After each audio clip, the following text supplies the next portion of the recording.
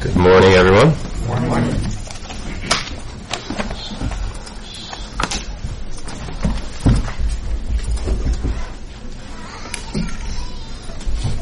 So this morning I'd like to share some things that I feel like the Lord has put on my heart. Some of these things that I'm going to say, I've said them before. So if you like, hey, I heard him say that before, it's not always bad for repetition. But I would like to talk about, I know the topic was grace, but I want to talk about grace and forgiveness and a bunch of other things this morning. But as someone once said, to live above with those we love, oh, that will be glory. To live below with those we know, now that's another story. Right? And I think I've shared this before, but it always reminds me of the joke. There's a guy who survives a shipwreck and he's washed up on shore, and he decides to survey the land, kind of go along the beach to see like where he's at, and he's walking for a while, and he eventually turns the corner and he sees what look like some structures on the beach, and soon enough he sees a person on the beach, and the guy's running towards them, so he runs to the guy, and the guy's all excited. He said, "How did you get here?" And he said, "Well, I survived the shipwreck." He says, "Me too." He says, "There's no need to walk any further. We're on an island I've been around. I've been here for years by myself. It's so good to see somebody else." He said, "Come back here. I want to show you the house that I built and some other things that I've put together." So they go back and he shows them this house, and it's beautiful. It's like Swiss Family Robinson. It has all these, gadgets that he's put together. And the guy's like, "Wow, this is really incredible. I can't believe you built this." And he said, "That's nothing." He's like, "Wait till I show you what's next door." So they go next door, and the guy made a church. And he has all this sea glass. He made a whole wall of sea glass, and the sunlight's coming through, and all the colors and everything. And the guy's like, "Wow, this is really incredible. That's fantastic." He said, "But if I remember right, there were 3 buildings." He says, "I can't imagine. Like, what's in the other building?" He said, "Well, that's the church I used to go to." If you didn't think that was funny, it will get funnier as the day goes on when you think, he was by himself on the island? Right? Paul Bilheimer said this: "The continuous and wide fragmentation of the church has been the scandal of the ages. It has been Satan's master strategy. The sin of disunity probably has caused more souls to be lost than all of the other sins combined." I don't know if that's true, but it should give us pause, shouldn't it? I mean, when people think, I'm afraid to do this, and I haven't seen anybody do this, but it would be interesting, there's all these YouTube videos, to have somebody on the street and say, "All right, give me the first 3 words that come to mind." Christians. What would they say? Love, unity, joy. I don't know. That's what they should say, but that's probably not what they would say. And I'm always amazed at the ease with which those who are opposed to the gospel can lay aside huge differences and unite against the truth. But especially those who have the truth, how little it takes for us to be torn apart. It's just incredible to me. So I have a lot of scripture today. I try to put some of the bigger verses on the PowerPoint just to save you from having to turn to everything. But John 17, we just studied this on Wednesday evening, often called the Lord Jesus' high priestly prayer. So this is right before the cross. He says in verse 20, "I do not ask on behalf of these alone, but for those who also believe in me through their word," that would be us, "that they may all be one, even as you, Father, are in me, and I in you, that they also may be in us, so that the world may believe that you sent me. The glory which you have given me, I have given to them, that they may be one, just as we are one.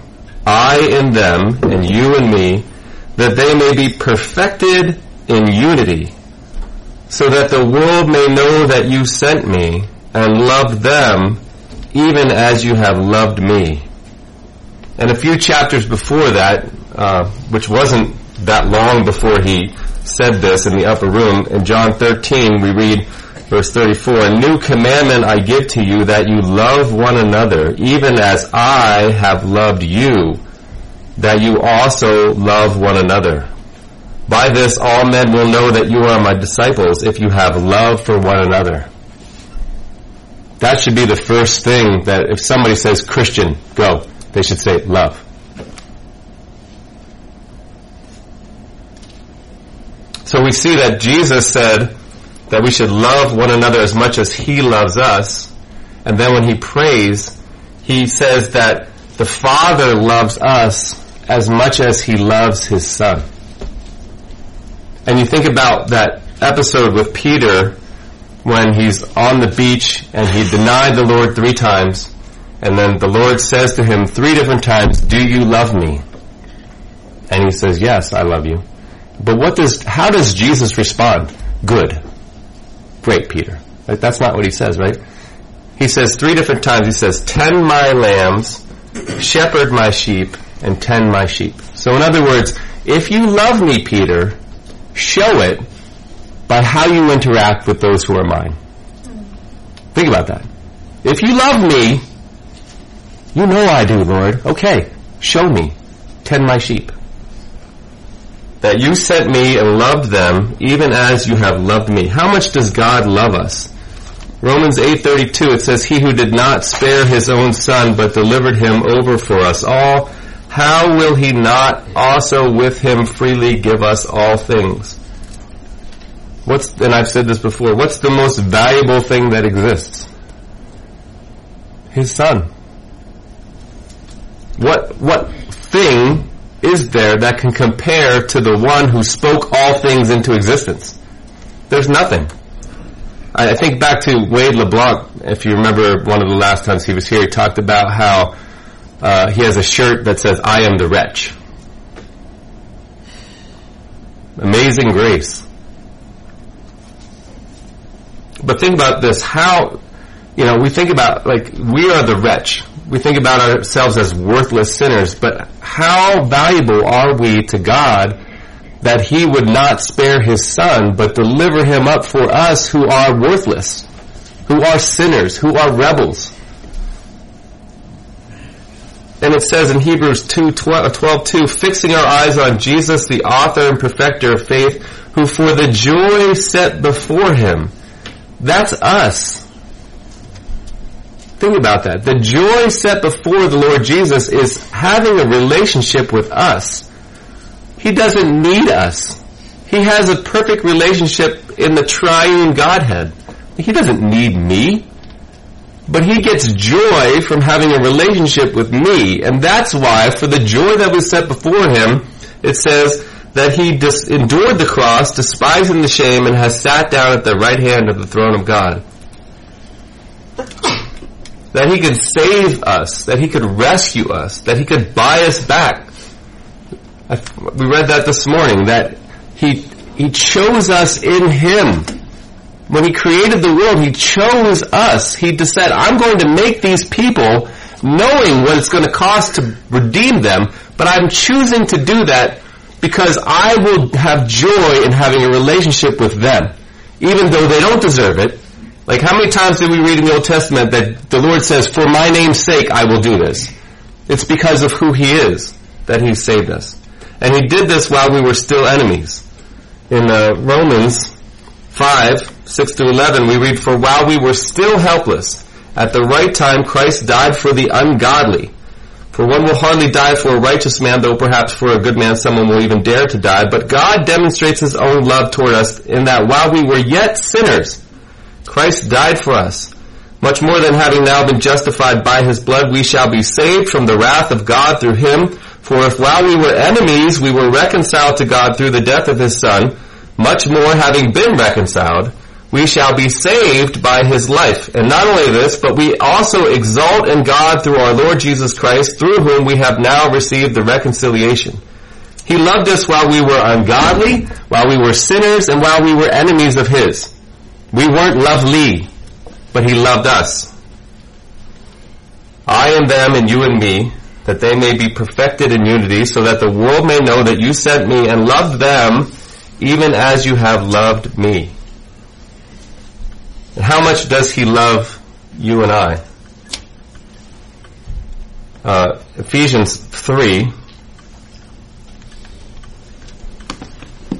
13 through 19, Paul writes, "For this reason I bow my knees before the Father, from whom every family in heaven and on earth derives its name, that he would grant you, according to the riches of his glory, to be strengthened with power through his Spirit in the inner man, so that Christ may dwell in your hearts through faith, and that you, being rooted and grounded in love, may be able to comprehend with all the saints what is the breadth and length and height and depth, and to know the love of Christ which surpasses knowledge, that you may be filled up to all the fullness of God." That we may be able to know the love of Christ which surpasses knowledge. That we may be able to know, that we will spend eternity trying to fathom the love that he has for us. That we have his love demonstrated to us because he sent his Son. That the Father loves us the same as the Son, and Jesus wants us to love him the way that he loves us. So if you don't know the Lord Jesus as your Savior, that's the first step.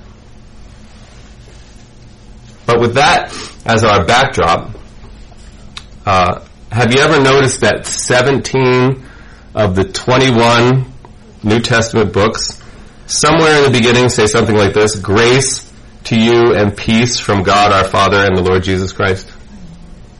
They all say that. That we would have the grace and peace. So here's what I'd like to think about, kind of to guide our thoughts this morning. Love leads to grace. Grace leads to forgiveness. Forgiveness leads to unity. Unity leads to peace. Love leads to grace. Grace leads to forgiveness. Forgiveness leads to unity. Unity leads to peace. And grace is motivated by love. So what is grace? Grace, the Greek word that's used for grace is charis, which means kindness. And it's preeminently used of the Lord's favor. Freely extended to give himself away to people. And this is the part of the definition I like to think of. Always leaning towards them. I just think of like a father sitting on the chair when their child comes to them.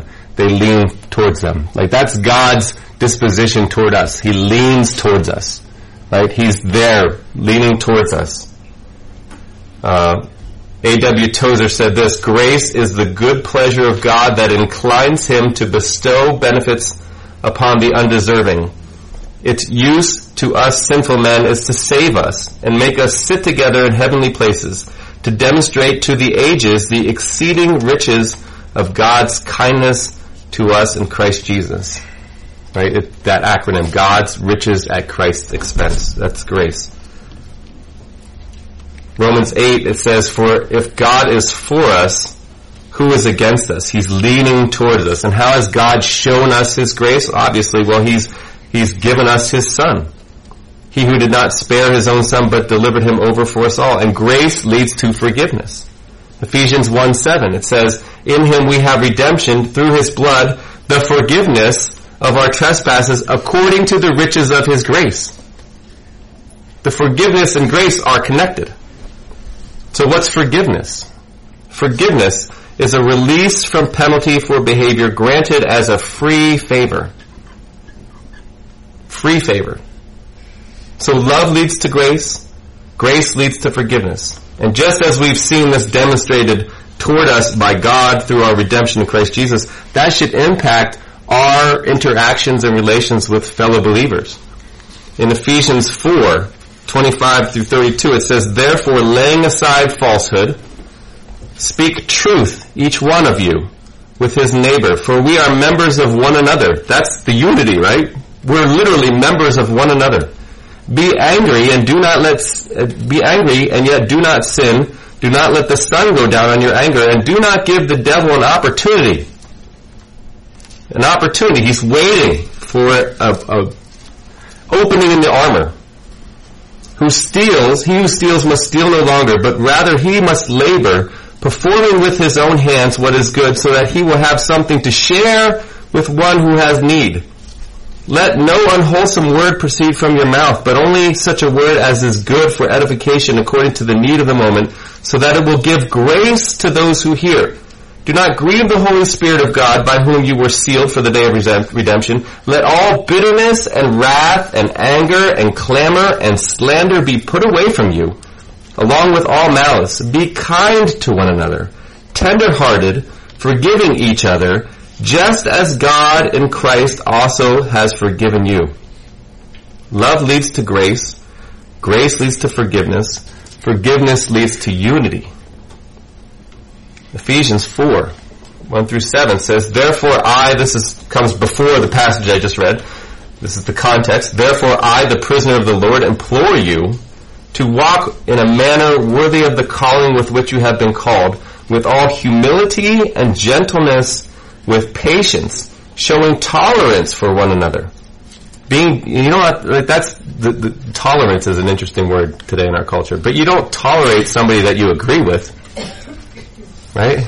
You have to tolerate somebody that's irritating or something that you disagree with, but you tolerate them, right? For showing tolerance for one another in love, being diligent to preserve the unity of the Spirit and the bond of peace. There is one body and one Spirit, just as also you were called in one hope of your calling, one Lord, one faith, one baptism, one God and Father of all, who is over all and through all and in all. But to each one of us grace was given according to the measure of Christ's gift. What's the measure of Christ's gift? That we've been given grace according to the measure of Christ's gift. What's the measure of Christ's gift? It's boundless. So that the worst sinner, Paul said he was the worst of sinners. I think I could beat him on that, right? But the worst sinner, there's plenty of grace to save him. And the person who thinks that I'm pretty good, but I still need to be saved, there's enough grace to save them too, right? There's grace according to the measure of Christ's gift. I'm going to slide ahead. John 1, 14 to 16, the Lord Jesus said, it says about him, Then the Lord became flesh and dwelt among us, and we saw his glory as the only begotten of the Father, full of grace and truth. John testified about him and cried out, saying, This was he of whom I said, He who comes after me has a higher rank than I, for he existed before me. For of his fullness we have all received, and grace upon grace, upon grace, upon grace, upon grace, right? And every day we need more grace, because every day we fail. People say, I made a mistake. No, we fail. I fail. Sometimes I do it intentionally. I fail. Right? And he has grace, and he has grace, and he has grace. And in Hebrews 12, 14 to 15, it says, Pursue peace with all men, and the sanctification without which no one will see the Lord. See to it that no one comes short of the grace of God. Think about that. That our grace should match his grace. The grace that he has toward us should be reflected back towards other people who we have to tolerate, right? That no root of bitterness springing up causes trouble, and by it many be defiled. That's a high standard, isn't it? You say, well, I can't do that. I can't do that. But yet in 2 Corinthians 9:8 it says, And God is able to make all grace abound to you, so that always having all sufficiency in everything, you may have an abundance for every good deed. God's not asking us to do something and then leaving us high and dry without the ability to do what he's asking us to do. George MacDonald said one time, I wonder if Jesus ever put anything in his pocket. I doubt he had any pockets. God is not a taker. He's a giver. And he gives, and he gives, and he gives. And if we need grace, he gives us grace. And if we need a lot of grace for certain people, he gives it to us. And you might be thinking like, well, you don't know so-and-so, right? They are especially hard to get along with. And we all know those people. And Peter was probably thinking of that person's ancestor in Matthew 18. So if you want to turn to Matthew 18, I don't have a slide on this, but it's a long passage. Matthew 18, starting verse 21. Then Peter came and said to him, Lord, how often shall my brother sin against me and I forgive him? Up to 7 times? Because this guy he's a hard case, man. That guy's hard to deal with. And Jesus said to him, I do not say to you up to 7 times, but up to 70 times 7. Did Jesus mean we should keep account then? Whoop, hey, I just want to let you know, I'm forgiving you, but you're getting close, right? You're this close, right? That's not the point, right? Don't even bother counting. For this reason, the kingdom of heaven may be compared to a king who wished to settle accounts with his slaves. When he had begun to settle them, one who owed him 10,000 talents was brought to him. But since he did not have the means to repay, his lord commanded him to be sold along with his wife and children and all that he had, and repayment to be made. So the slave fell to the ground and prostrated himself before him, saying, "Have patience with me, and I will repay you everything." And the lord of that slave felt compassion and released him and forgave him the debt. But that slave went out and found one of his fellow slaves who owed him 100 denarii. And he seized him and began to choke him, saying, "Pay back what you owe." So his fellow slave fell to the ground and began to plead with him, saying, "Have patience with me, and I will repay you." But he was unwilling, and went and threw him in prison until he should pay back what was owed. So when his fellow slaves saw what had happened, they were deeply grieved, and came and reported to their lord all that had happened. Then summoning him, his lord said to him, "You wicked slave, I forgave you all that debt because you pleaded with me. Should you not also have had mercy on your fellow slave in the same way that I had mercy on you?" And his lord, moved with anger, handed him over to the torturers until he should repay all that was owed him. My heavenly Father will also do the same to you if each of you does not forgive his brother from your heart. And we're not slaves either. We're children of the King. So how much more? And when we understand grace, it should lead to forgiveness. But how often do we imitate that wicked slave, right? That we harbor bitterness in our heart. Compare that to 1 Corinthians 13, verses 4 to 5. It says, "Love is patient, love is kind, and is not jealous. Love does not brag and is not arrogant, does not act unbecomingly, does not seek its own, is not provoked, does not take into account a wrong suffered." Love doesn't keep a record of the wrong that has been done.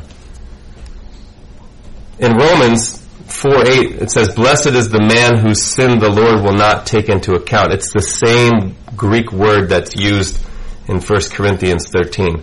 It's that word, lagidzomi, or lagidzohomi. Excuse me, I'm not a Greek scholar. Okay? I just play one on TV. I just read it in the book, right? But the point of this word is that word that's used does not take into account. It means to reckon, to count, to charge with, to reason, to conclude, to think, to suppose. It's sort of like an accounting term. You put it in the ledger, right? You keep track of it. David Jeremiah, I was listening to a message that he gave recently, and he was speaking about the danger of taking into account the wrongs done to us. He said this: "Resentment is the accumulation of unexpressed anger. Love is not easily provoked," and the word provoked means to explode. Well, resentment is an explosion underground. Whereas to be provoked means when you get angry, you ventilate, you blow off steam, and you chew somebody out or you hit somebody or whatever. Resentment means that when you're angry, you turn all that inward and you calculate it. You keep a record of it. He said it's anger gone underground. And because it's kept out of view, it mounts without us realizing its scope until finally it presses shut the door of our souls and spills over into the well springs of our lives and begins to pollute every part of us until it has poisoned us and we're no longer able to function. I heard this story, so I looked this up, and this is from a blogger named Kumar Manish, but it's a play called The Black Angel by a guy named Michael Christopher, and this blogger writes, what happens to us when we forgive someone? What happens to us when we're forgiven? He said, this play is about a former German army general whose name is Engel, who tried to make a new life for himself and his wife outside a little French village. He had been imprisoned for 30 years, sentenced by Nuremberg war crimes court, and he had hoped that people would forget and forgive his terrible past. He built a log cabin in the nearby mountains, and he wanted to start anew. But there was a French journalist named Moreau who could not forget the past. His family had been massacred by the general's army.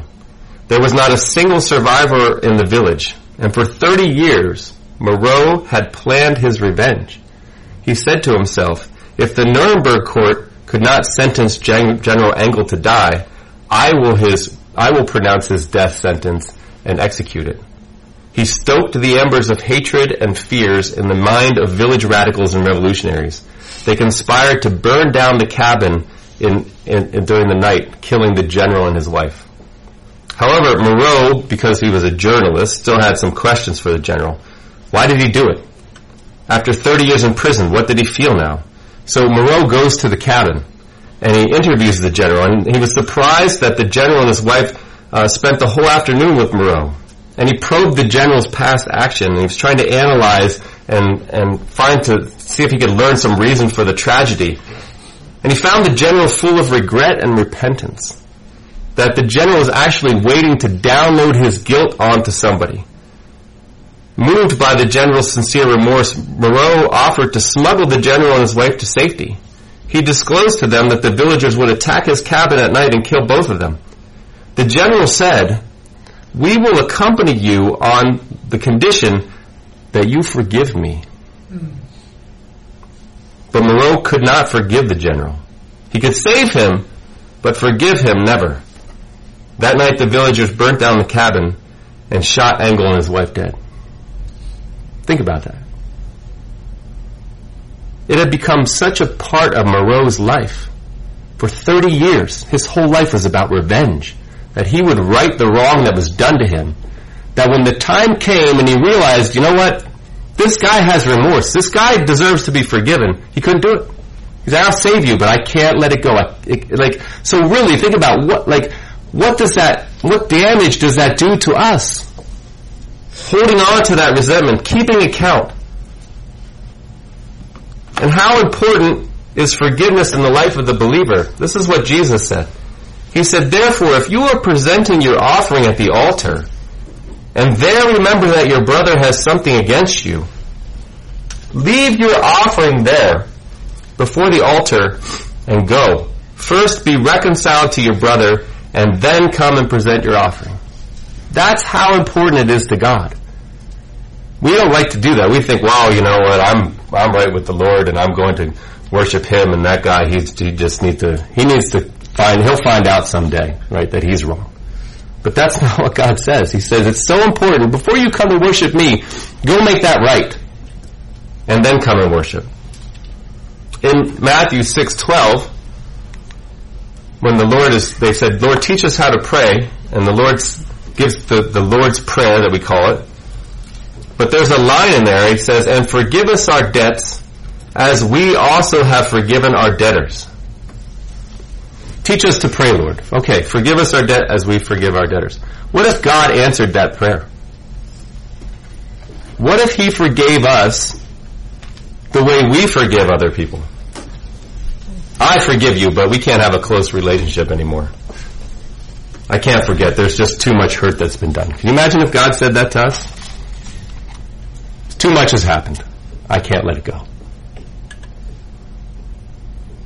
And I fall short of this. And I'm guessing some of you do too. But that's the standard that we're called to, right? Remember, we're supposed to love others the way that He loves us. How much does God love us?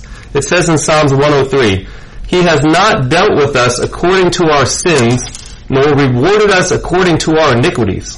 For as high as the heavens are above the earth, so great is His loving kindness toward those who fear Him. It's immeasurable. As far as the east is from the west, so far has He removed our transgressions from us. Immeasurable. Just as a father also has compassion on his children, so the Lord has compassion on those who fear Him. How many times would you forgive your child? You know what? You've done it one too many times. Would you want that relationship to be fully restored or just partially restored? For He Himself knows our frame. He's mindful that we are but dust. Clara Barton, the founder of the American Red Cross, was known to never hold resentment against anyone. One time a friend recalled to her a cruel thing that had happened to her some years previously, but Clara seemed not to remember the incident. "Don't you remember the wrong that was done to you?" the friend asked Clara. She answered calmly, "No, I distinctly remember forgetting that." One of the most powerful examples of forgiveness in the life of a believer is the account of Corrie ten Boom. I don't know if you've ever read the book The Hiding Place. It's very powerful. But Corrie and her family resisted the Nazis by hiding Jews in their home. They were ultimately discovered and sent to a concentration camp. Corrie barely survived until the end of the war. Her family members died in captivity. Seared by this terrible trial by fire, Corrie's faith in God also survived, and she spent much of her time in the post-war years traveling in Germany and elsewhere in Europe, sharing her faith in Christ. On one occasion, in 1947, while speaking in a church in Munich, she noticed a balding man in a gray overcoat near the rear of the basement room. She had been speaking on the subject of God's forgiveness, but her heart froze within her when she recognized the man. She could picture him as she had seen him so many times before in his blue Nazi uniform with the visored cap, the cruelest of the guards at the Ravensbrück camp where Corrie had suffered the most horrible indignities and where her own sister had died. Yet there he was, and at the end of the talk, coming up the aisle toward her with his hand thrust out. "Thank you for your fine message," he said. "How wonderful it is to know that all of our sins are at the bottom of the sea." Yes, Corrie had said that. She had spoke so easily of God's forgiveness. But here was a man whom she despised and condemned with every fiber of her being. She couldn't take his hand. She couldn't extend forgiveness to this Nazi oppressor. She realized that this man didn't remember her. How could he remember one prisoner among thousands? "You mentioned Ravensbrück," the man continued, his hand still extended. "I was a guard there. I'm ashamed to admit it, but it's true. But since then, I've come to know Jesus Christ as my Lord and Savior. It's been hard for me to forgive myself for all the cruel things I did, but I know that God has forgiven me. And please, if you would, I would like to hear from your lips too that God has forgiven me." And Corrie recorded her response in her book. She said, "I stood there, I whose sins had again and again been forgiven, and I could not forgive.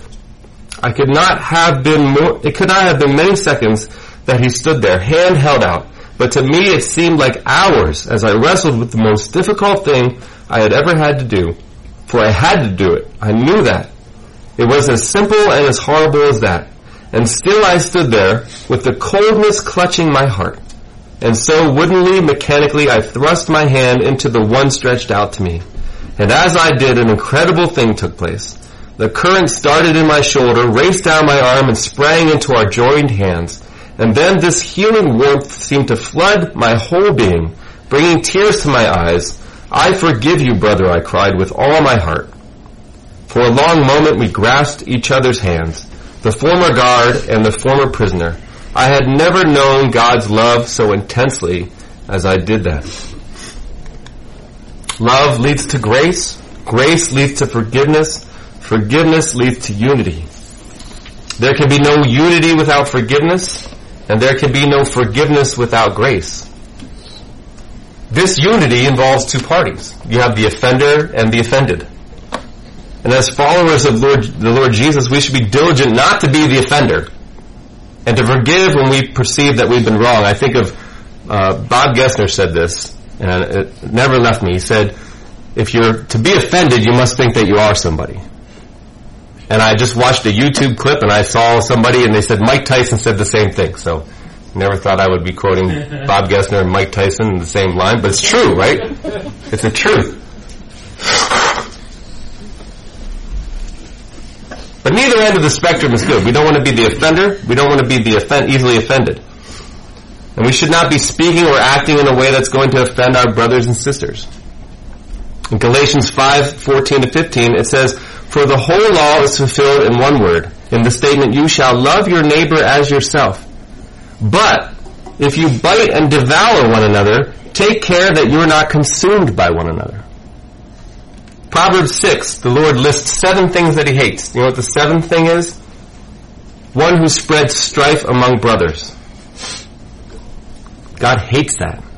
Instead, what do we read in Ephesians 4, 15 to 16? It says, "But speaking the truth in love, we are to grow up in all aspects into him who is the head, even Christ, from whom the whole body, being fitted and held together by what every joint supplies, according to the proper working of each individual part, causes the growth of the body for the building up of itself in love."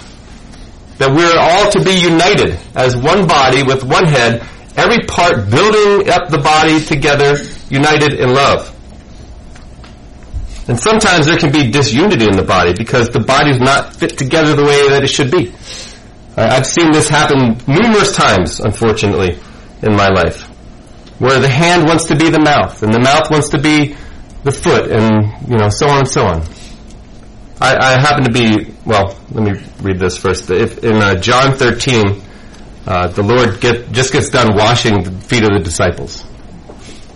And he says to them, "If I then, the Lord and the teacher, washed your feet, the God of the universe who made everything, got down and washed your dirty feet, you also ought to wash one another's feet. For I gave you an example that you should do as I did to you.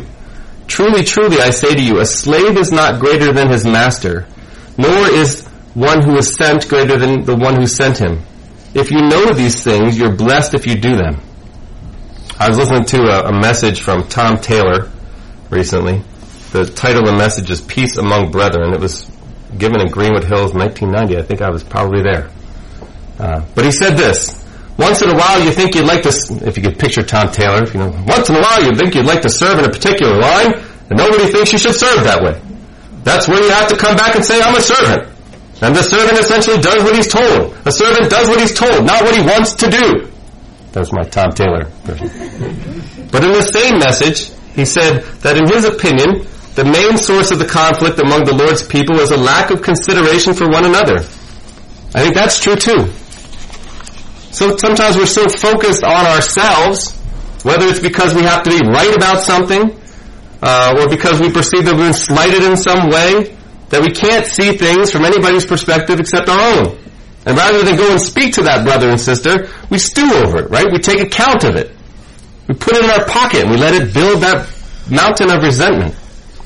Philippians 2 says, "Therefore, if there is any encouragement in Christ, if there is any consolation of love, if there is any fellowship of the Spirit, if any affection and compassion, if we have these things, make my joy complete by being of the same mind." It's interesting when people read this passage, often they start in verse 5, right? Having this attitude in yourselves. But notice the context.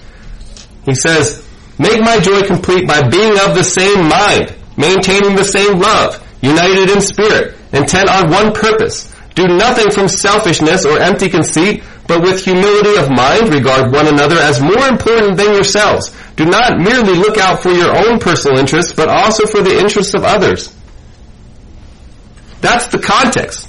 Have this attitude in yourselves, which was also in Christ Jesus, who although he existed in the form of God, did not regard equality with God as a thing to be grasped, but emptied himself, taking the form of a bondservant, and being made in the likeness of men, being found in the appearance of a man, he humbled himself by becoming obedient to the point of death, even the death on a cross. We should do the same thing. We can't do what he did, but we should have the same attitude. That's Paul's point, right? Humble ourselves. If you think you are somebody, then you can be offended. If you're nobody, why should I be offended? Who am I? Fixing our eyes on Jesus, the author and perfecter of faith, who for the joy set before him endured the cross, despising the shame. Someone once said, and I think I've said this before, has it ever occurred to you that 100 pianos all tuned to the same fork are automatically tuned to each other? They are of one accord by being tuned not to each other, but to another standard to which each one must individually bow. So 100 worshipers meeting together, each one looking away to Christ, are in heart nearer to each other than they could possibly be were they to become unity conscious and turn their eyes away from God to strive for closer fellowship. Fixing our eyes on Jesus. That's the key. That's the secret. Love leads to grace. Grace leads to forgiveness. Forgiveness leads to unity. Unity leads to peace. If there's no unity and no forgiveness, there can't be any peace. And this whole process begins with and must be rooted and grounded in love. 1 John 4:19-21 says, "We love because he first loved us. If someone says, 'I love God,' and hates his brother, he's a liar. For the one who does not love his brother whom he has seen cannot love God whom he has not seen. And this commandment we have from him, that the one who loves God should love his brother also." Romans 14:19, "So then we pursue the things which make peace and the building up of one another." We're all part of the same family. I want to close with this story. I read this, and I think it brings this all together nicely. It's called "Because I'm Yours." It's a story from an author named Timothy Paul Jones. He says, "I never dreamed that taking a child to Disney World could be so difficult, or that such a trip could teach me so much about God's outrageous grace. Our middle daughter had been previously adopted by another family. I, Timothy, am sure this couple had the best of intentions, but they never quite integrated the adopted child into their family of biological children. After a couple of rough years, they dissolved the adoption, and we ended up welcoming an 8-year-old girl into our home. For one reason or another, whenever our daughter's previous family vacationed at Disney World, they took their biological children with them, but they left their adopted daughter with a family friend. Usually, at least in the child's mind, this happened because she did something wrong that precluded her presence on the trip. And so by the time we adopted our daughter, she had seen many pictures of Disney World, and she had heard about the rides and the characters and the parades, but when it came time to pass through the gates of the Magic Kingdom, she had always been the one left on the outside. Once I found out about this history, I made plans to take her to Disney World the next time a speaking engagement took our family to the southeastern United States. I thought I had mastered the Disney World drill. I knew from previous experiences that the prospect of seeing cast members in freakishly oversized mouse and duck costumes somehow turns children into squirming bundles of emotional instability. What I didn't expect was that the prospect of visiting this dream world would produce a stream of downright devilish behavior in our newest daughter. In the month leading up to our trip to the Magic Kingdom, she stole food when a simple request would have granted her a snack. She lied when it would have been easier to tell the truth. She whispered insults that were carefully crafted to hurt her older sister as deeply as possible. And as the days on the calendar moved closer to the trip, her mutinies multiplied. A couple days before our family headed to Florida, I pulled our daughter into my lap to talk through her latest escapade. "I know what you're going to do," she stated flatly. "You're not going to take me to Disney World, are you?" The thought hadn't actually crossed my mind, but her downward spiral suddenly started to make some sense. She knew she couldn't earn her way into the Magic Kingdom. She had tried and failed that test several times before, so she was living in a way that placed her as far as possible from the most magical place on earth. In retrospect, I'm embarrassed to admit that in that moment, I was tempted to turn her fear to my own advantage. The easiest response would have been, "If you don't start behaving better, you're right, we won't take you." But by God's grace, I didn't. Instead, I asked her, "Is this trip something we're doing as a family?" She nodded, brown eyes wide and tear-rimmed. "Are you part of that family?" She nodded again. "Then you're going with us. Sure, there may be some consequences to help you remember that what's right and what's wrong, but you're part of our family and we're not leaving you behind." I like to say that her behaviors grew better after that moment. They didn't. Her choices pretty much spiraled out of control at every hotel and rest stop all the way to Lake Buena Vista. Still, we headed to Disney World on the day we had promised, and it was a typical Disney day. Overpriced tickets, overpriced meals, and lots of lines mingled with just enough manufactured magic to maybe consider going back again someday. In our hotel room that evening, a very different child emerged. She was exhausted, pensive, and a little weepy at times. But her month-long facade of rebellion had faded. When bedtime rolled around, I prayed with her, held her, and asked, "So how was your first day at Disney World?" She closed her eyes and snuggled down into her stuffed unicorn. After a few moments, she opened her eyes ever so slightly. "Daddy," she said, "I finally got to go to Disney World, but it wasn't because I was good. It's because I'm yours." It wasn't because I'm good. It's because I'm yours.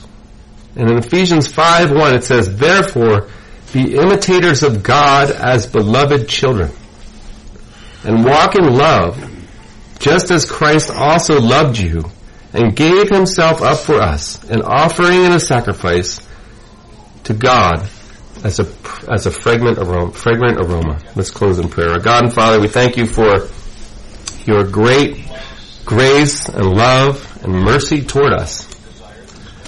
Lord, we pray that we would reflect that love that you have to us, for us, to those who we come into contact with, to those who are our fellow brothers and sisters in the family of God, Lord. We just pray that you would help us to have grace and forgiveness and unity and peace because of your great and boundless love for us. We give you thanks for all that we have in and through the Lord Jesus Christ. We thank you for the food that we have downstairs in our time of fellowship. We pray your blessing upon it. In Jesus' name we pray. Amen.